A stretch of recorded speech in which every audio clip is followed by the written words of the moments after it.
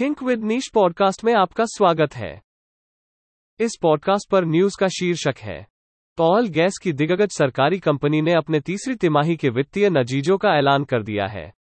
ONGC ने 11 फरवरी को दिसंबर तिमाही के नतीजे घोषित किए। कंपनी का कंसोलिडेटेड कर बाद मुनाफा पैट 220% बढ़कर दिसंबर तिमाही में 11,637 करोड़ रुपए रहा है। पिछले साल की इसी तिमाही में कंपनी का कंसोलिडेटेड पैट सिर्फ 3,637 करोड़ रुपए था।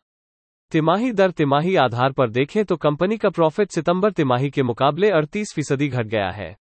सितंबर तिमाही में कंपनी का कंसोलिडेटेड पैट 18,749 करोड़ रुपए रहा था।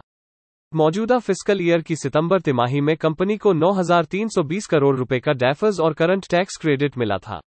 टैक्स क्रेडिट एडजस्ट करने के बाद देखा जाए तो दिसंबर तिमाही के प्रॉफिट की ग्रोथ 23% है। ओएनजीसी की कंसोलिडेटेड आमदनी दिसंबर 2021 तिमाही में 45% बढ़कर 1.46 लाख करोड़ रुपए हो गई है। एक साल पहले की इसी तिमाही में कंपनी की कंसोलिडेटेड आमदनी 1 लाख करोड़ रुपए थी। तिमाही दर तिमाही आधार पर देखें तो सितंबर 2021 तिमाही में कंपनी की कंसोलिडेटेड आमदनी 1.22 लाख करोड़ रुपए रही थी। हमारे पॉडकास्ट चैनल से जुड़े रहने के लिए धन्यवाद। आप हमारी वेबसाइट thinkWithNiche.in पर अन्य श्रेणियों जैसे व्यापार, सफलता, मनोरंजन, स्टार्टअप, सिनर्जी, स्थिरता, समाचार और उद्यमिता से जुड़े पोस्ट पढ़ भी सकते हैं।